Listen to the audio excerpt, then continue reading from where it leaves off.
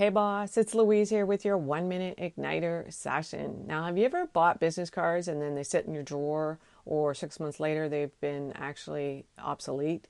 Now, as digital CEOs, why are we still giving out actual paper cards that no one ever uses? I know I've gotten cards before and it's nobody's ever responded after I've sent them an email. So, if we're a digital, why aren't we doing a digital opt-in? You can set this up right on your phone.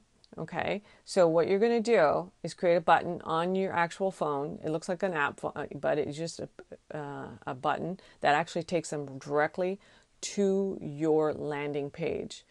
All right, and so you're going to, whatever you're using, it doesn't matter if you're using Kajabi, Lead Pages, or ClickFunnels, whatever you're using, you can actually set this up. Okay. If you want mine, it's at louisecorville.co/digital card, and it's just 2 pages. They opt in with their information, and then the next thing that it sends them an actual email with all of the information that you want to give them about you. Now, it will also you can also put your link in there for your scheduling for a call, and then you can also maybe send them to your Facebook group. It really depends on where you want to go with them, but you can do it on any platform. Thanks so much for listening. Bye for now.